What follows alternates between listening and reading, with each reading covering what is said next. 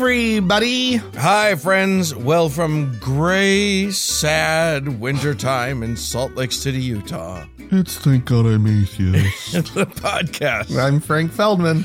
And I'm Dan Beecher. And coming up on the show today, Dan, we're going to be talking about what all the rules are for. Why? Yes. Why do we have rules, Dan? Well, why do Christians and people like Christians have rules? Yeah, yes, it's their rules that we're talking about, not our rules. Our rules are always good, but it's their rules that are the issue.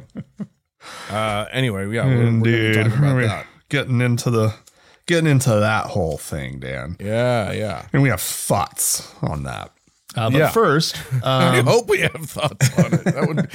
It would be really bad if we didn't. Well, that's it. Thanks for listening, guys. But first we have some news of the week, things that have happened or that have come to light, as this story, Dan, from Louisiana.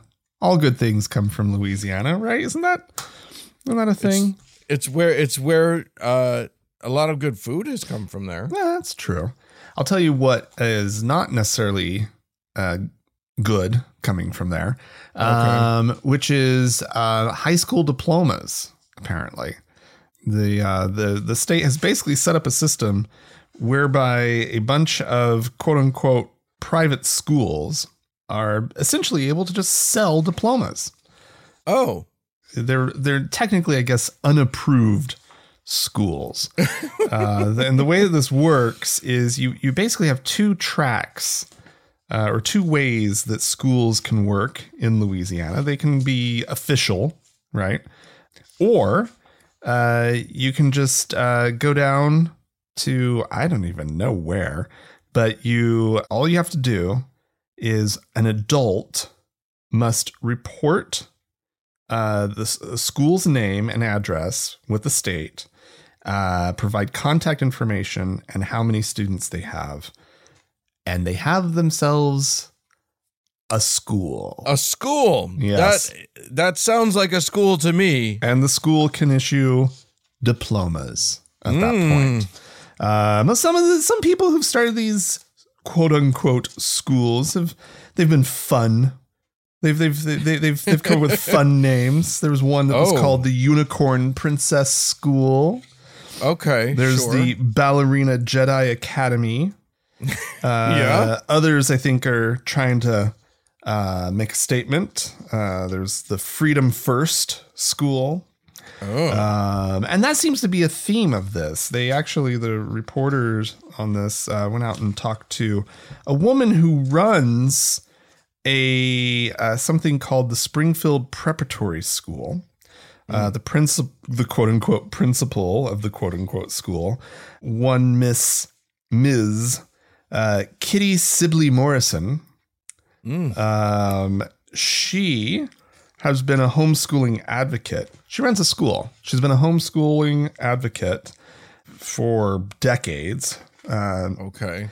Kitty, Ms. Kitty, is in her 70s, and she has this to say. She says sometimes this is when a parent comes to her with questions about how all this works. And she goes, sometimes it takes 2 or 3 times to explain to them that they are free.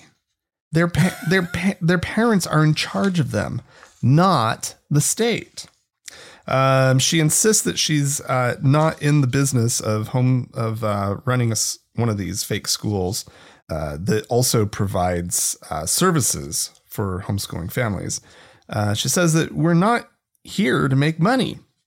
This, while also having a price list taped to the front window of the school that lists out $250 for a diploma, $50 for an application fee, $35 for a diploma cover, and $130 to walk in a cap and gown at a ceremony.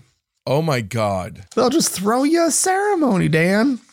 You can get high school educated in 15 minutes flat. So the article has the story of, let me see if I can find it real quick. This was an incredibly long article. Arleah Martin who just received a diploma for supposedly having graduated high school at 17. No, let's see. She was kicked out of high school in the 10th grade for what she said was self-defense during an altercation. She ended up at a military-style program for at-risk youth, but finished without her GED. She says that at 17, she was already by herself, out by herself, and had a child at 18. And then it was work. Then she met Ms. Kitty, who, and then a few days later went and met with her and left with a diploma in her hand. The diploma was backdated to 2015, when she would have graduated high school if she just had. And it also said she completed a program for graduation, quote, approved by the Louisiana Board of Education, which isn't true. And yeah, but you can just write that on stuff. And that's all Ms. Kitty is doing. And this, according to Ms. Kitty, she says, I think you're working the oil field. You're working the McDonald's. All of that is just as valid as what the classroom was. That's my point. And that's why I sleep well at night, because I feel good about the parents having alternatives in raising their children. Yeah, but what you didn't do is give them an education, which is what the diploma says they got. And that's also like plenty of, like, the high school diploma is a pretty low bar as it is. Yeah. Right? Like, plenty of people. I mean, you say that, but like, there's a lot, our country is failing in terms of education. I mean, that's what this story is just another way in which our country is failing in terms of education. Yeah. So I don't know that it's a low bar. It's something that we should do significantly better about getting people across. It's a bar that we need to do better with. Yeah. But I sympathize with someone who like the woman that you mentioned who's kicked out of school and then, doesn't have a lot of options, needs to fend for herself and stuff. I sympathize with that. Right. But do you know what the rate of adult illiteracy is in the United States of America? Functional illiteracy? I don't know, Dan. Take a guess. I'm going to say, simply because you're asking the question, it's a high number that would be shocking and horrifying. So way higher than I would guess. I'm going to say 10%. Okay, so that is your way higher than you would guess number. Correct. Yeah. It is 21%. I don't even know how that's possible. I don't either, but it's true. That doesn't seem possible to me. It's true. These are people who literally can't read a street sign. They can't fill out a form. 1 in 5, Dan. I know. And that's true. When I heard that figure, I was like, that's impossible. I will go verify it. And I went and verified it and was like, holy shit.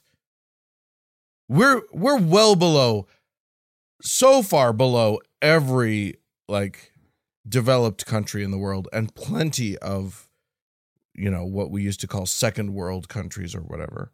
Yeah.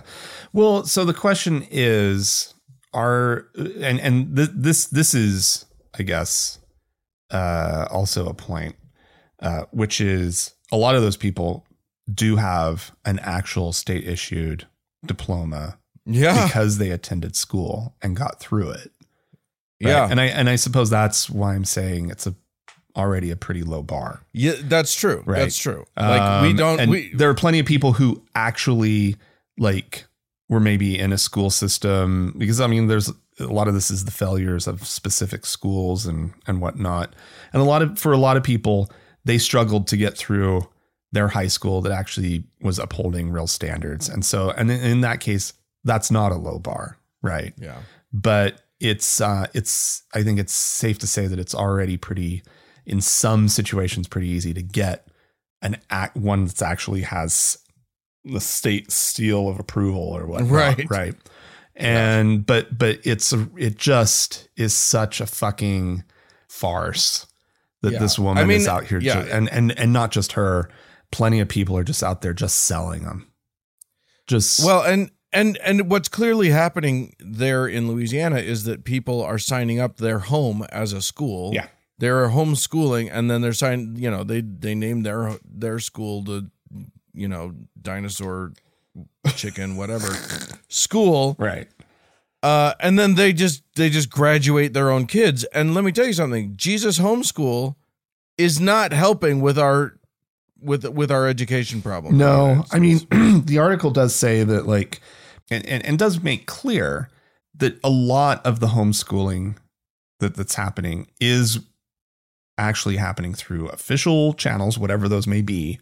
And there are actually like some standards in order to get that state diploma, right? That is a way to do it. But then there's this other way that is literally just flying in the face of the whole thing. So, oh, good Lord. All right. Well, I'm gonna take us away from that depression and into we're going to the Holy See. We're going to Rome. Oh, yay! This is the Pope was recently talking to members of the International Theological Commission at the Vatican. Oh, okay. And the International Theological Commission is a group of theologians who they're part of the Curia, I think. Oh, they're important things, important people. And the Pope said something. The Pope basically declared himself a beta cuck. He basically declared himself not an alpha male, because here's what he said.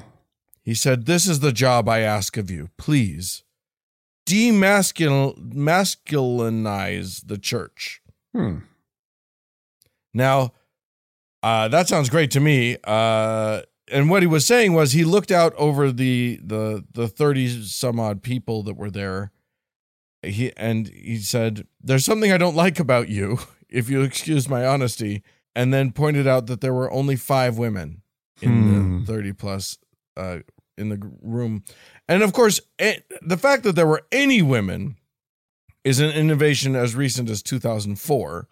But yeah, the Pope is basically saying, he says, women have a way of reflecting on theology that is different from us men.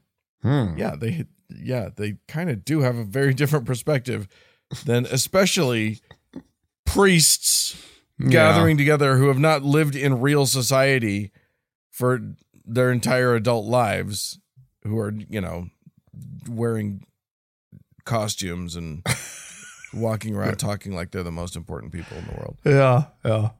I think it's great. I mean, like, if he's really pushing to have women have a stronger voice in the church, that's obviously a good thing, because the church's history with women has been, let's call it spotty. Let's call it non-ideal. Obviously he has been convening, we talked about the synod on synodality that recently wrapped up, that was meant to look at the role of women in the church, and then basically did nothing but wring its hands for 3 weeks or whatever. But it does seem like he's pushing for it. I just love that he said the phrase masculinize. That's not a word, and apparently my mouth can't say it. But I love that he's trying to do that. That's the phrasing that he chose. Yeah, because it's I've been struggling with how exactly to phrase my comment about that's funny coming from a man in a dress. But yeah, but it also kind of falls flat as a joke these days. So yeah, it's true, because it doesn't exactly. First of all, he should be able to wear whatever he wants to, right? Yeah. Well, and also, like, guys, somehow we got to make this happen, because guys look great in skirts. I'm just going to say it. Okay. When guys do it right, they look fantastic in skirts. So we need to sort that out. Somebody in the fashion world needs to get that going, because it's starting to happen, but it can't just be the gay and binary, non-binary community that get to have fun with that. Right. Oh boy. All right. Well, anyway, yeah. So there you go. I'm sure Andrew Tate is now furious and no longer Catholic or whatever. Whatever. All right. Well, Dan, I also have a Pope story. Okay. And this has to do with the Pope being on a tear. He is out. Uh-oh. He is out at it all again, seeking revenge, kicking people out. Yeah. And last week we talked about, let's see, Joseph Strickland down in Tyler, Texas, that he, who was a vocal critic of the Pope and his efforts to do things like demasculinize the church. Right. Yeah. This week, news has come out that Pope Francis has punished one of his highest ranking critics, and that would be somebody who we used to talk about on occasion on the show. Name hasn't come up for quite a while. One Mr. Cardinal Raymond Burke. Yes. Burke the Jerk. Raymond Burke. Let's see. For those of you who don't really recognize the name, he is a high-ranking American in the Catholic Church who is super conservative. And actually, you mentioned the Synod on Synodality that Francis held. Burke was actually holding a shadow conference nearby called the Synodal Babel, or Babel. Babel or Babel? Anyway. I mean, he was probably babbling a lot. Anyway, the punishment has been revoking Burke's right to a subsidized Vatican apartment and salary. Whoa. So that's kind of a big fucking deal. Burke used to be, up until 2014 when Francis fired him, he was the Vatican's High Court Justice. He's a canon lawyer. Right. And he hates that Francis is out there reaching out to members of the LGBTQ plus community.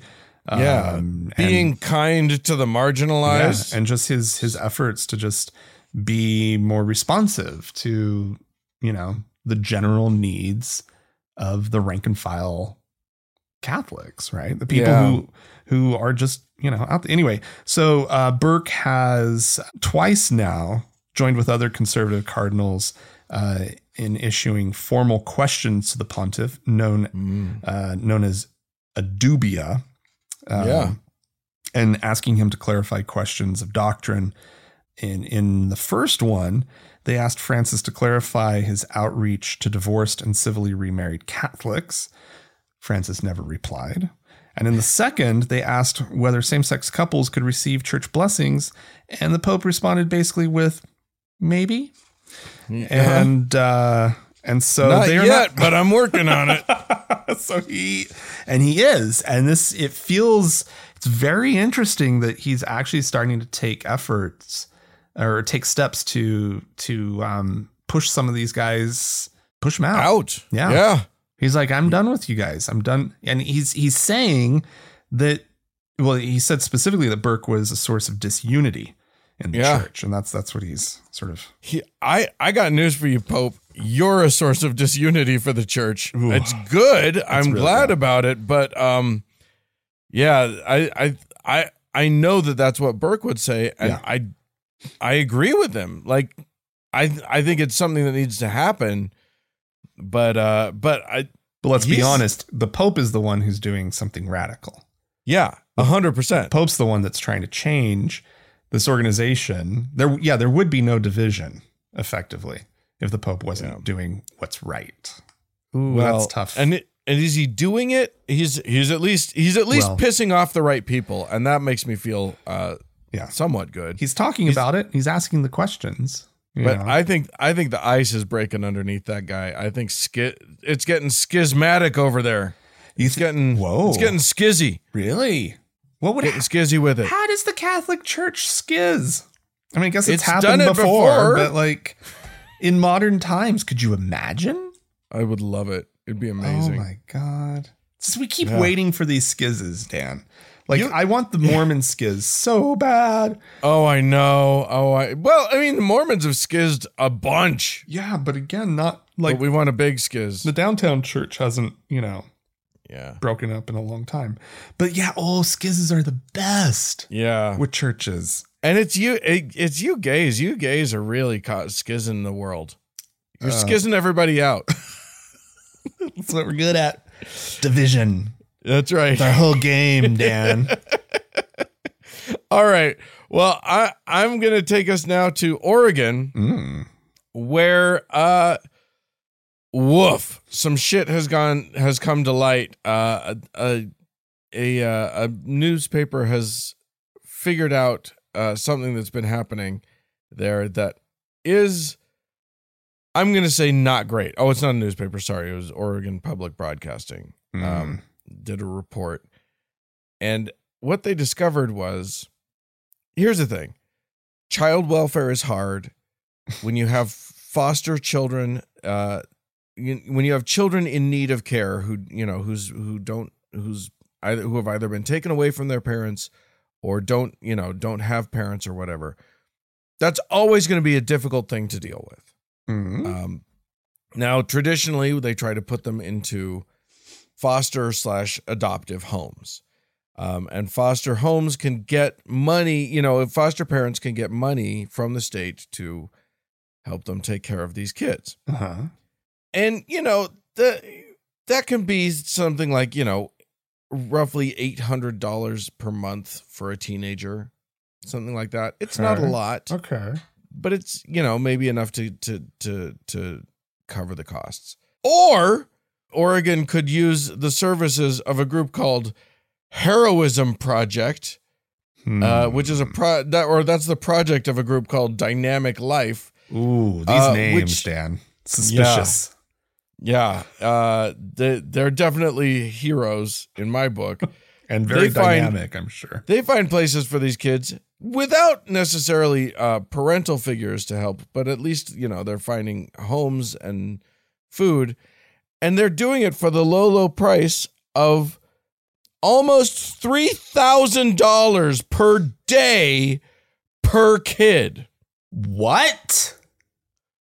Literally. No. In the last 12 months, the state has paid more than almost $8 million to this organization to provide support for about 40 kids. No. What are they doing with all this money?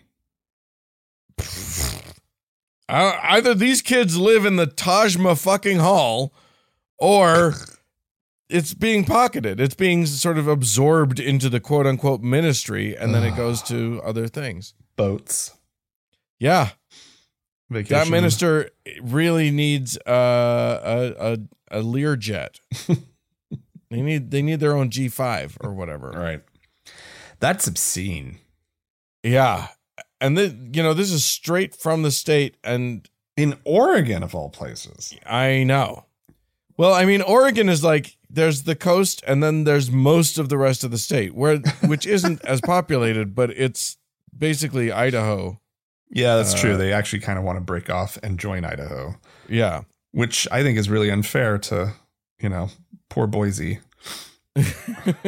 Yeah, it's true. Anyway, so yeah, these kids are being put into like hotel rooms and Airbnbs. What? But even then, even if it's an expensive Airbnb, $2,900 per day will cover it. Yeah. Well, and like I know there's always probably a shortage of foster parents, right? Yes. No matter where you are. But honest to God, like you couldn't figure out. And also, you'll be not at all surprised to learn that, even though like there are plenty of Christian nonprofits that have done this traditionally, but they're overseen by the state. There's oversight, and they have to comply with a bunch of rules and regulations about that sort of thing. Right. This organization, the one getting the most money, not complying with anything. Unlicensed, uncertified services. These, they're hiring people who are not going through background checks. Oh my God. It is just, somebody knew, somebody had a buddy who was a state senator or whatever. Even still, a series of people need to be sued and or fired. Oh my God. Everyone needs to be fired. Oh my God. That's absolutely awful. It's terrifying. But no reason not to make a good, tidy fortune off the backs of the neediest people in our society. Here's an important, most vulnerable. Yeah. Here's an important question though. How many of these 40 kids were saved? Right? Right? I mean, that's what's important here, Dan. That's the only thing that's important. I mean, it's Did they get the message of Jesus? Small price to pay, Dan. How do you put a price on a human soul, Dan? Yeah. I think that's the real question. $3,000 a day? I mean, I don't know. Yeah. All right. Well, okay, Dan. My next story is a Mormon story. The Mormons, we love them. Oh, and their ridiculous amount of money, which has allowed them to recently go on something of a shopping spree in Nebraska. Just gobbling up, open land, ranch land. Oh, yeah. Between 2018 and 2022, the Mormon Church bought 57,500 acres of ranch land in Nebraska using a nonprofit entity that they own in order to skirt Nebraska law that doesn't allow corporations to buy that much land. Oh, it's clear they specifically did it this way in order to get around that law, which is really nice, right? Because you would think if any organization should be able to go, the spirit of this law is that we don't come in here and do this. Maybe we should, honor the wishes of Nebraska. Nope. Yeah, no. Let's form a nonprofit entity and go in and just gobble up all the land. They are now the second largest landholder in the state after Ted Turner. Ted Turner still owns more, but they think they might possibly pass him in the next couple years if they keep buying land at the same rate. Now, according to the church, they are no longer interested in ranch land in Nebraska. Any future land will be for row crops, which they plan on leasing to local farmers. So that they can make a fortune. Right. And as local farming advocacy groups point out, well, if they own it, we can't. Right. And so this is from the Nebraska Farmers Union, the president, John Hansen, who says all of the land that the Mormon Church owns is land that individuals in Nebraska do not have the opportunity to own. Right. And even though the church does pay property taxes, because these aren't for church buildings, right? Right. Just like any other ag producer in the state, they do have to pay taxes, but they have an absolutely massive ranch, the description of which is just jaw dropping. It's a 365,000 acre cow-calf operation that covers most of northern Garden County and stretches through the Sandhills into Grant, Hooker, Morrill, and Sheridan counties. So this thing just sprawls and moves about over 365,000 acres. If it's really hard to conceive how large a tract of land like that is. The article. I'm pretty sure there are countries that are smaller than that. Yeah, there probably are. Luxembourg probably isn't that big. And let's see, the article actually had, in sort of assessing the church's overall wealth, they basically have come up with a new unit of measure where they basically, the church is worth 2 Warren Buffetts, I think is what they said. Well, that's just 2 guys. The church has millions of people in it, so that seems fair. This just all seems fine.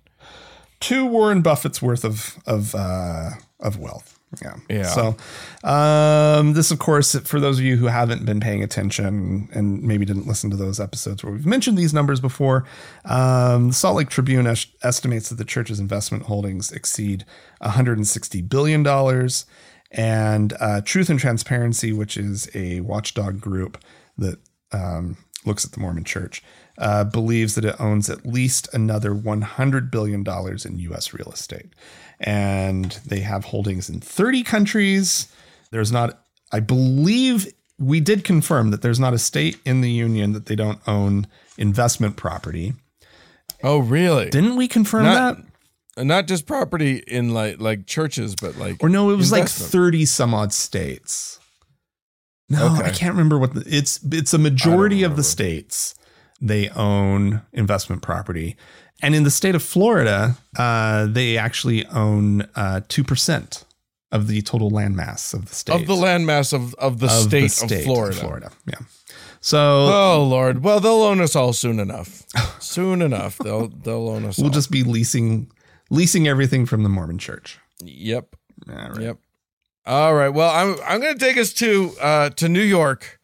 Where something went horribly wrong. One Monsignor Jamie Gigantiello has been relieved of duty at the Catholic Church where he is kind of in charge because he created a stir.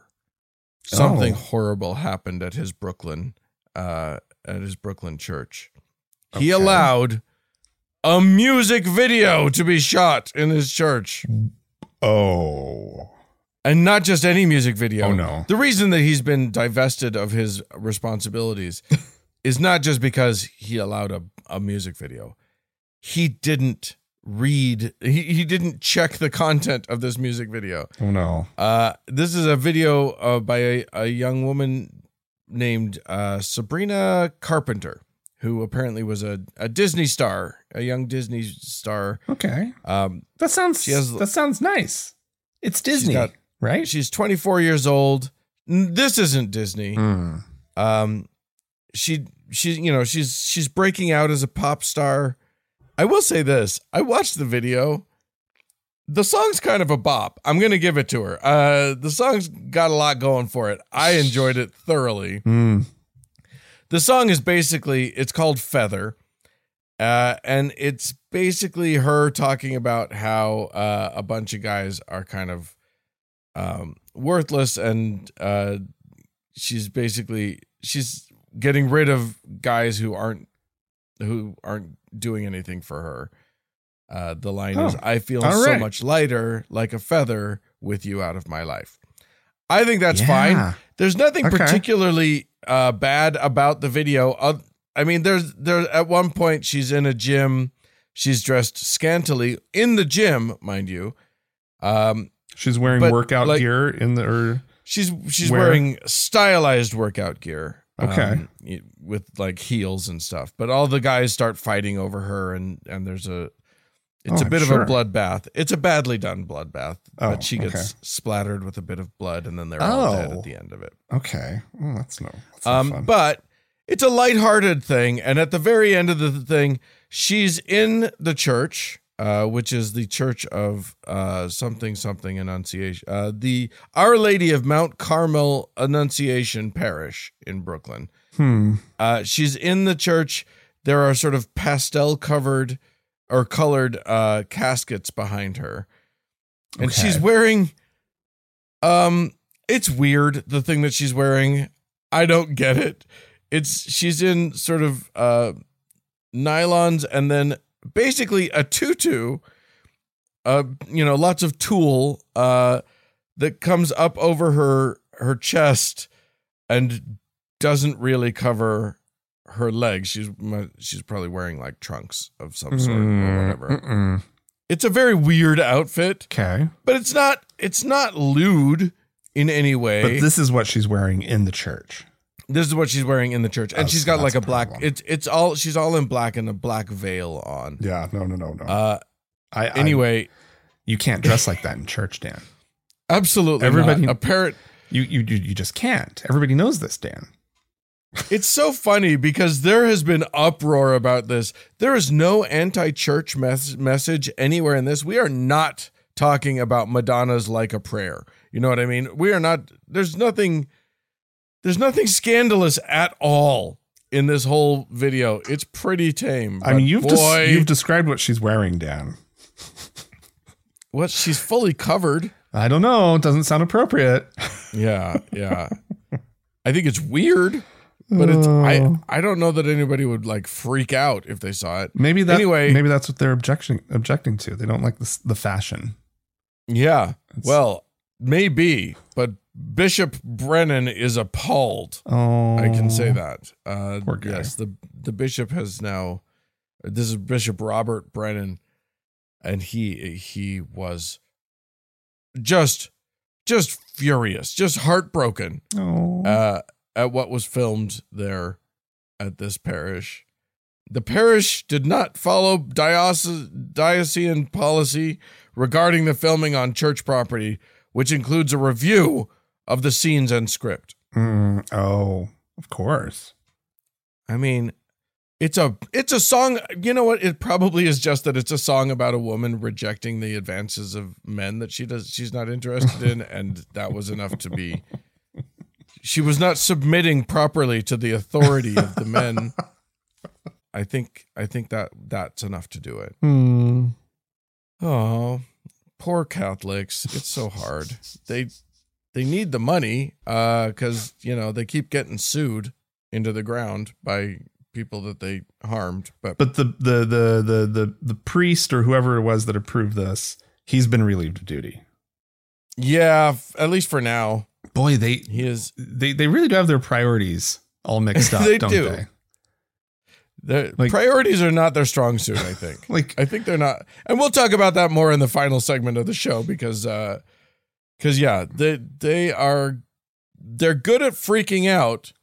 They're just not good at figuring out what's worth freaking out about. Did they at least move him to another area where he could potentially approve a church for use inappropriately? Because at least that would be consistent. At least that would be part that's part of their part of the playbook. Yeah, yeah. But if they actually fired him, that just doesn't seem fair. Yeah. All right. Well, if you would like to comment on this or any of our stories this week, please feel free to write into us, podcast@thankgodimatheist.com. Or call and leave us a voicemail message. The telephone number is 424-666-8442. Stick around. There is more show coming up.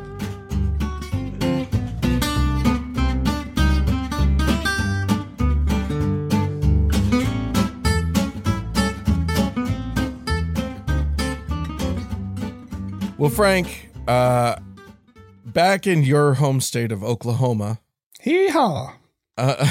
That's not inappropriate considering I'm about to talk about a man named Dusty Devers.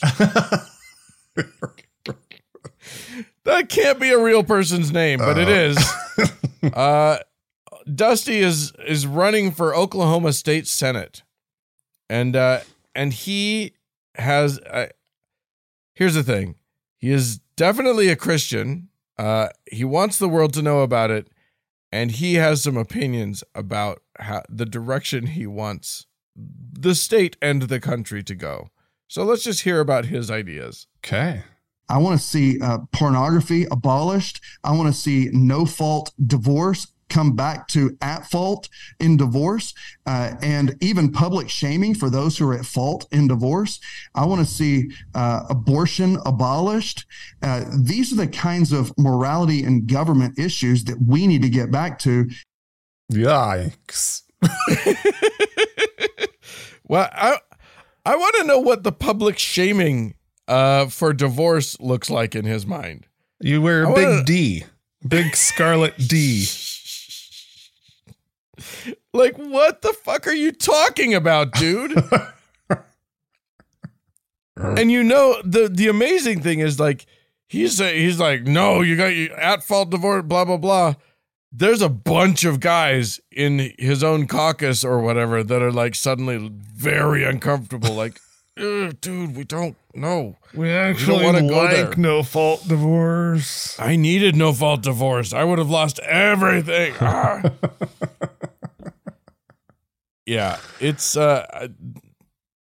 public shaming. That's a thing. I mean, you know, wanting to abolish abortion is a thing. Mm-hmm. I also like. Let's be clear. You want to abolish pornography. You don't want to abolish. You use pornography. You look at pornography. Shut up. We all know it. You have the internet too. You do it. Which is why it needs to be abolished, Dan. Which is why it he needs just to be feels so abolished. bad every time he looks at pornography. I feel icky. I think I might be a bad guy. I don't know. If it wasn't so available, I wouldn't be sinning. Yeah. Right? That's what he thinks. You're not wrong. Yeah. That's what He'd it just is. find All other right. ways to look at he would just draw some boobies, right? Yeah. Or just, you know, start a ministry and, you know, find parishioners Wait for the J.C. Penney catalog to show up and right. Oh look, my God. look through the brassiere section. That's my childhood. You're talking about my childhood. All right. Well, we had some lovely folks write into us. Let's see. We'll start with Tracy, who says, well, hello, guys. Love the show. Found it during the pandemic. Look forward to it every week, but I had no idea how important shows like yours must be to people living in more rural areas of America. I live in Scotland, but have been in rural Mississippi visiting my wife's son who lives there. Oh my God. I have said prayers at every party and dinner, thanking God for the rum punch I was about to drink, in case my lefty-leaning, atheist, woke, trans-supporting, lady-loving views slipped out. I'm so sorry for you all that live here not being able to be yourself. Must be so difficult. I can do it for 2 weeks, but it was hard. In Scotland, I walk down the street holding my wife's hand. I know no one who attends church. Every funeral or wedding I attend is humanist, including my dad's. I had no idea the amount of churches and Bibles to buy in stores and Jesus magazines in the gas station. The views of people, oh my God, from wanting to bring paddles back to school to saying Muslims are coming to the country and only speak Muslim. People need to speak American like Christians. I said nothing, but in my head I was screaming. The person saying this was a school teacher. She says, this is in parentheses, was a school teacher. What are you teaching in schools? So guys, I am so glad you are here for these people who feel alone in their views. Keep up the good work. Yeah, it's scary here. I don't think that we're one of the good countries anymore. I don't know if we ever were. That may have always just been a lie that we told ourselves. But you don't think it anymore. But I definitely don't hold to that lie anymore. So there's that. Eli wrote into us to say, Dear Frank and Dan, seeing as you're in Salt Lake, I was wondering if I can ask a small favor. Can you sign me up as a member of the Mormon Church? What? Wait, hear me out. You see, on one hand, I've heard in your program how the Mormon Church has $100 billion that we know of, and probably countless more we do not. And on the other hand, I've heard about how people are becoming less religious and leaving the church. This got me thinking. There will come a time when the remaining Mormons are going to look at this mound of cash and say, how about we just split this amongst us and call it quits? I don't know how this, I don't know if this will happen in my lifetime, but the odds are probably better than winning the lottery. Now, I don't plan to pay any tithes or participate in any meetings, but I'm happy for my name to pad their numbers, and they can baptize me in absentia to their heart's consent. As a quote, silent member, I don't expect a full share. I'll be happy to sign for the disillusionment of the church or whatever, for whatever they can spare. Even a single $1 million will be fine. Well, I think you're going about this the wrong way, Eli. You don't want to be the silent member. You want to work your way up the hierarchy of the church. God, no. And become the president of the church. And then you just keep it all. That person legally has full access to all of it and could literally just say, yoink, and there's nothing anyone could do. Yeah. Probably. Maybe. I don't know. It all belongs to a corporation called the Corporation of the President. And literally that corporation has one person in charge of it. I mean, sooner or later you assume something's got to happen, right? Yeah. With all that. Know. I mean, they're at just this point hemorrhaging members. Yeah, but at this point it's just like it's a machine now. Yeah. It doesn't need membership to sustain itself. So my guess is, I don't know what it becomes. Yeah. I mean, the money would be spread around a bit if somebody like got it in their craw to do something like this, but it wouldn't make it down to the rank and file. No, you'd need to be a higher up. Yeah. There's certain last names one probably needs to have in order to get some of that money. Yeah. Can you change your name to Smith or Young? Because you'll increase your chances. Or some of the sleeper last names like Bittner. Or those families spawned a number of church leaders. But anyway. And Alexandra wrote into us. Oh, good. To say, hey, Frank and Dan, I'm a few weeks behind an episode, so I just listened to 622 and wanted to tell you all about my experience with my internet searches being tracked by my parents. Oh, God. I think this is a reference to the Covenant Eyes app that we've talked about on a few episodes. I knew when I was 6 that I wanted to be a girl. And when I was 13 in 2006, I happened upon the article for transsexualism, in quotes, in our 1992 World Book Encyclopedia, and everything clicked. So naturally, I wanted to know more and started sneaking into the family room at 2 a.m. to search online. Of course, back then, there wasn't the same amount of awareness or support for the trans community. So besides a handful of informative and helpful websites by trans women, a lot of what I came across was porn. Oh, yeah. Being 13 and homeschooled and a homeschooled Christian in Texas, I was very intrigued with that as well, thanks to religious shame about sex. Eventually, my parents caught on, but only about the porn and not about trying to find out information about being trans. So they punished me in all the wonderful Christian-y ways, and then installed Covenant Eyes on the computer. Oh, wow. I didn't know it went back that far. Yeah. I eagerly fessed up to the porn and steered into the skid to let them think that I was a, quote, normal 13-year-old boy interested in naughty pictures, because I didn't dare let them know I wanted to be a girl. This became a theme for the next 10 years while I let them believe that I had a porn addiction to avoid talking about my gender identity. Huh. My story has a lot more twists and turns and reasons for therapy, but I'll say that all Covenant Eyes did was destroy my trust in my parents and teach me how to solve the puzzle of how to get around it. Yeah. Don't worry, all is wonderful now, and my parents have come a long way in 17 years. They now fully accept and love me. The atheist woman I have become. Well, that's... And a fine career in computer programming, probably, or something? Right? Yeah. Hacking. Yeah. Oh, Lord. Yeah. Don't break your kids' trust, you guys. Don't. Yeah. It's tricky. I'm glad things are working out well for you, Alexandra. We have some folks to thank. I'm going to start us off. Thanks to Terry, who is now a deacon in our amazing priesthood. Thank you so much, Terry. To Dulcina, who is also a deacon, and to Steve, who I'm going to say is a teacher in our fake magic cult. Well, that is fantastic, Dan. Yeah. And if you'd like to join them, you can go to our website, God, I'm Atheist. And find the support tab, and there's a couple options there. And ways that you can support the show.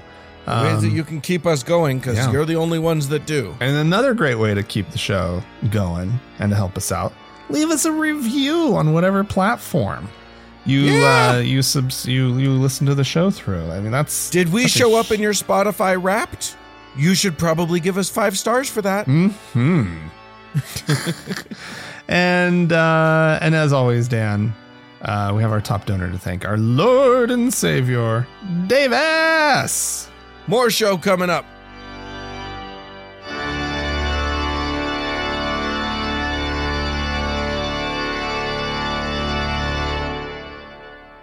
So, Dan.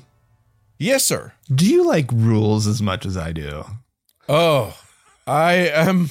No, I absolutely do not. Do you like being very pissed about the fact that people don't follow the rules? You know, I'll tell you, there are some parts of my life where, yes, I will cop to being that way. The fact that our society has not figured out how 4-way stops work will never be okay to me. I will never find it in my heart to be okay with that moment. It's such a simple thing. It's so easy to get 4-way stops correct. Uh-huh. And yet no one seems to know. Oh my God. Just the worst, Dan. So yeah, I will cop to that. But I do think that no one does rules like religious people do rules.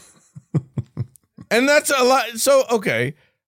My reason for for wanting everyone to do 4-way stops the correct way is because, as a society, if we can all agree on how we do this, it goes better for everyone. Everyone is safer. It's just that ends up being a better society. Right.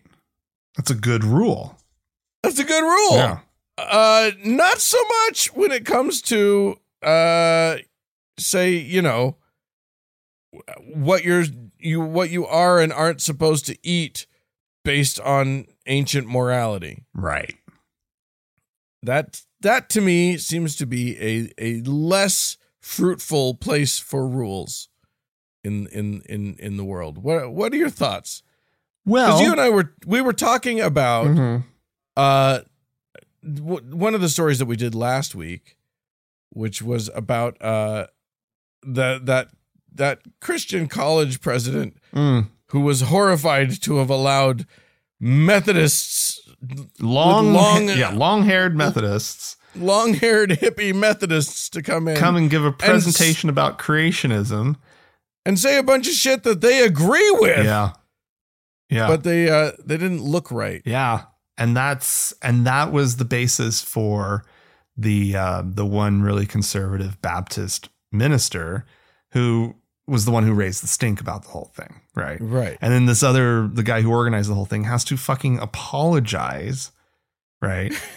and like in this like really ridiculous drawn out apology about having included these people who they agree with. Yeah. Because they had different grooming standards clearly in their organization.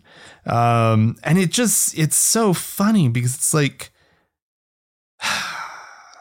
but it made that guy feel so good, right? Because he'd drawn the line about who is actually part of their group and who isn't. Even though any rational outside observer would be like, yeah, he's the exact same thing as you guys. Like, how do you not see this? Right. Yeah. And that's the point, isn't it? To so much of religious rules. These are not instructions for living a moral, good life. No. These are instructions for remaining enfranchised in the in-group, out-group thing that we are doing. You follow the same rules. You, and that's it. right? Yeah. And whether it makes you weird the same way that everybody else is weird, right? And that's the thing. Like, a lot of these rules are specifically structured to be weird. Yeah. So, like, you know, we grew up in Mormonism. Mormonism has several things that are not there because it's, you know, they talk about the reason that we don't drink alcohol or coffee is health. Mm-hmm. But those rules started long before anybody knew that there was anything deleterious to health about coffee or whatever.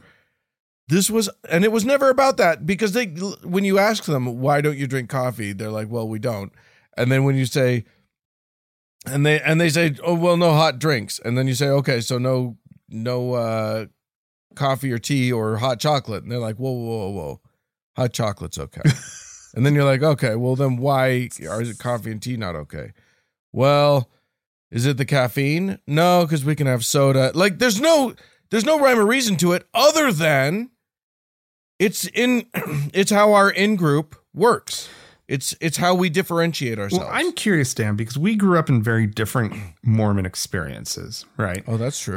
You grew up here in Salt Lake, where, you know, the especially back then, the vast majority of people that you would have been, you know, rubbing shoulders with were also Mormon, right? Yes. Whereas I grew up outside of Utah, and namely, you know, rural Oklahoma, and where being Mormon was very much the outside.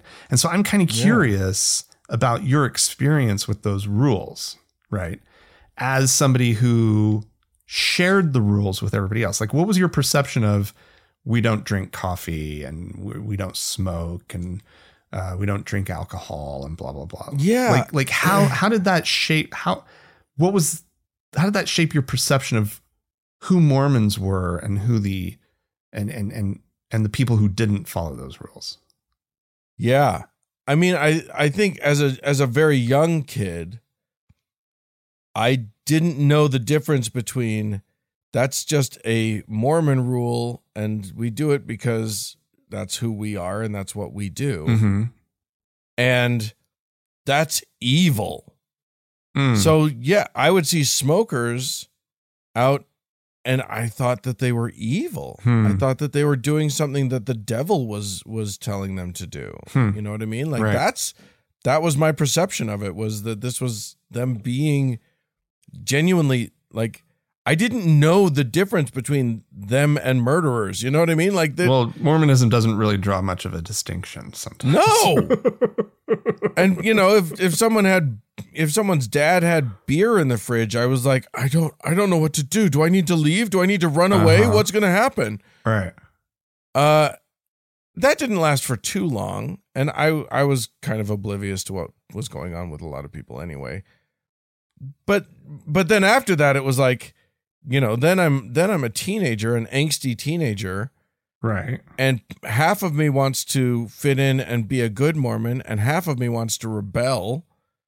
And so, you know, I tried my first beer and it was this big scandal in my world and all this stuff. But it was definitely this thing of in-group, out-group.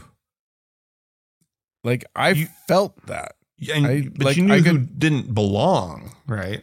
Yeah. And they were the outsider. Yeah, they were the By that point, it wasn't they were evil, but I knew who my tribe was. Right. And it was clear who wasn't in my tribe. Right. I mean, I guess it works. It has a similar effect, just on a different scale. And when you're in the vast minority, right? But you're very much othering yourself, right, in that setting, right? Yeah. Like, I remember sort of the because, you know, whenever, like, we moved, and changing schools and whatnot, have to sort of re-announce, oh yeah, we're Mormon. Right? Yeah. And it was always this, I just hated it so much, but also just did it, you know, like, oh yeah, I'm a Mormon. But immediately all the ways that marked me as different. Yeah. And an outsider and then like we would just fall into our little group of Mormon kids, especially after a certain age, right? Like when I was in elementary school, we just mixed with all the other kids, right? But then by a certain point, it's just, I mean, we still had our non-Mormon friends, but we all had to be friends. Right. The Mormon kids had to stick together. It's not even that you're trying to be insular. It's just that like nobody wants to play with the Mormon kids. I mean, yeah, we could play with the other kids, but we just were so like we were clearly not fully part of the rest of the, social scene. Right. Because did you feel like, because I know that for some people in that scenario, it ends up strengthening their belief in the thing, because it feels like the persecution just, the persecution, the idea, the fact that you feel otherized makes you feel justified in your, the truthfulness of your position. People feel like, we must be right. Otherwise, why would they be excluding us? They're jealous of our rightness or something. I don't know that I processed it on that level.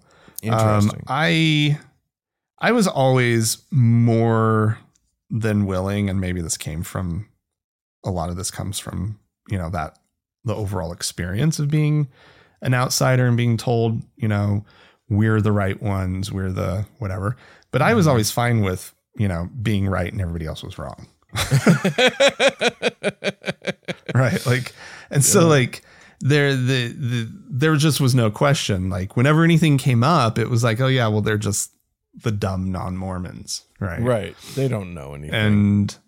But yeah, it was definitely, the experience was that we just weren't fully ever able to integrate with the rest of the kids. I did just remember one moment in my life when I realized, because nothing about our lifestyle was weird in Salt Lake City. No.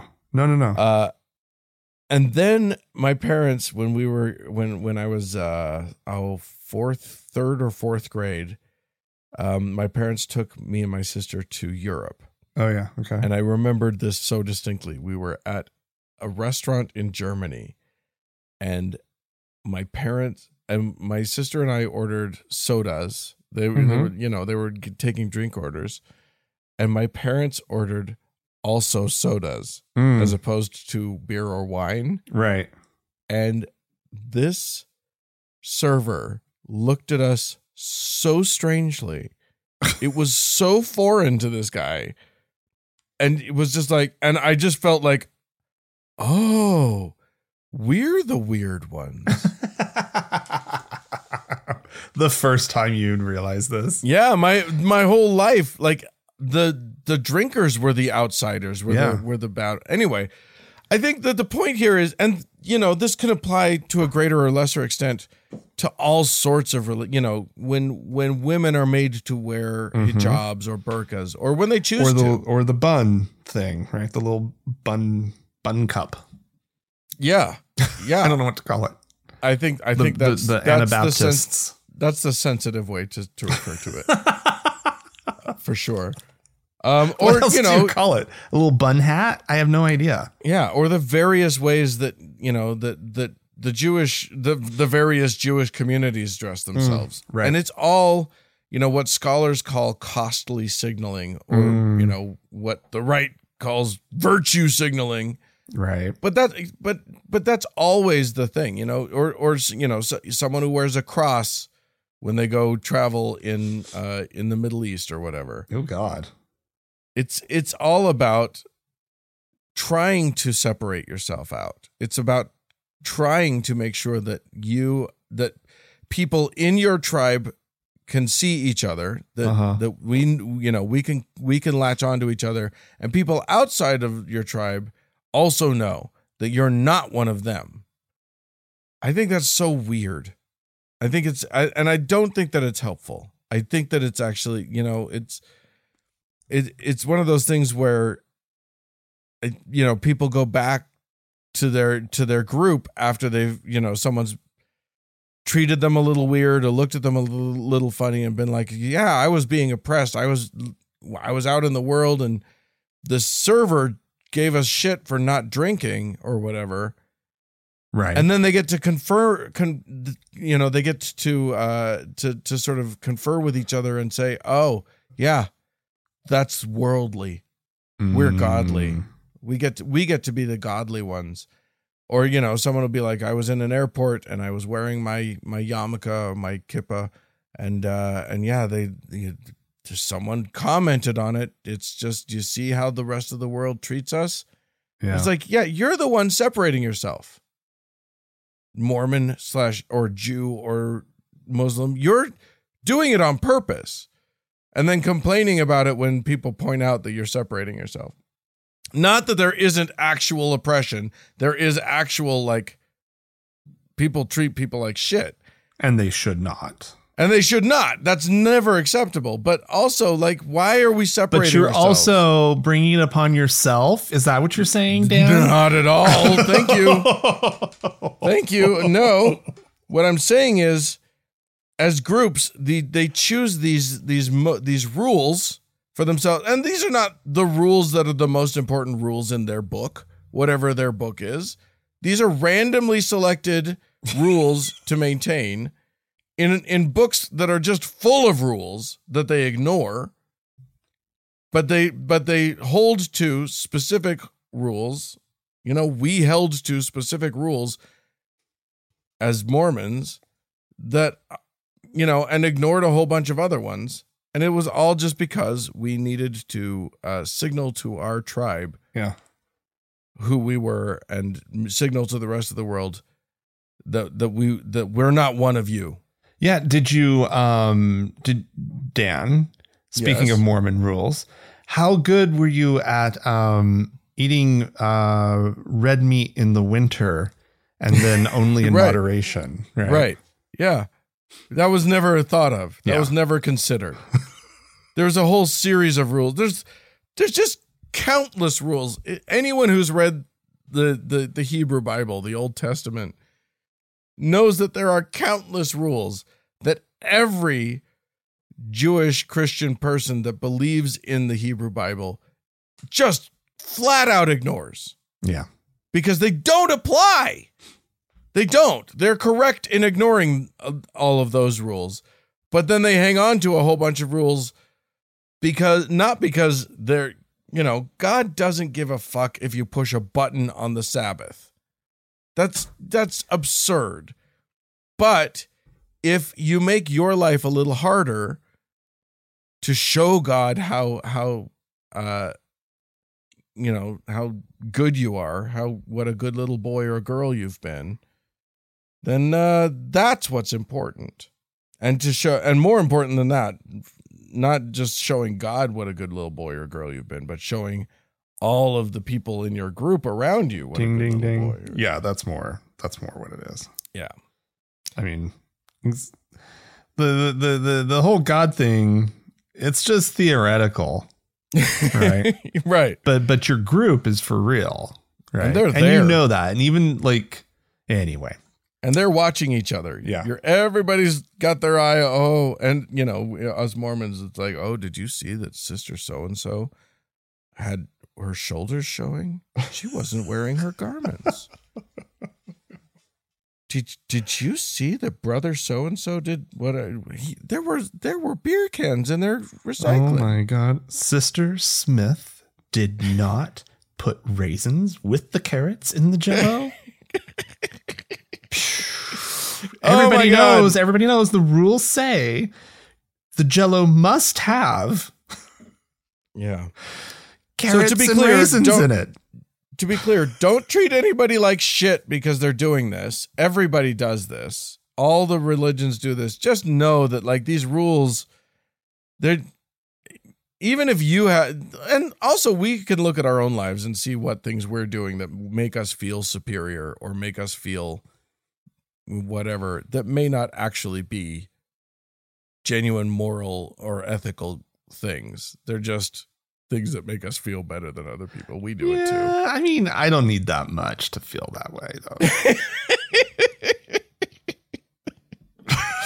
Oh, that's perfect. Yes, indeed. All right. Well, if you have some examples of costly signaling and rule following that's for no goddamn reason, feel free to write into us, podcast@thankgodimatheist.com. Or call and leave us a voicemail message. We'd love to hear from you. The telephone number is 424-666-8442. Yeah, hey, go to the Facebook page, facebook.com/TGIAtheist, and click the like button. And if you'd like to join one of our members-only lounges, you can do so by going to our website, thankgodimatheist.com/members-only. Thanks so much to the Red Rock Hot Club for the use of their fine music. And thanks to Gordon Johnston for the use of his music.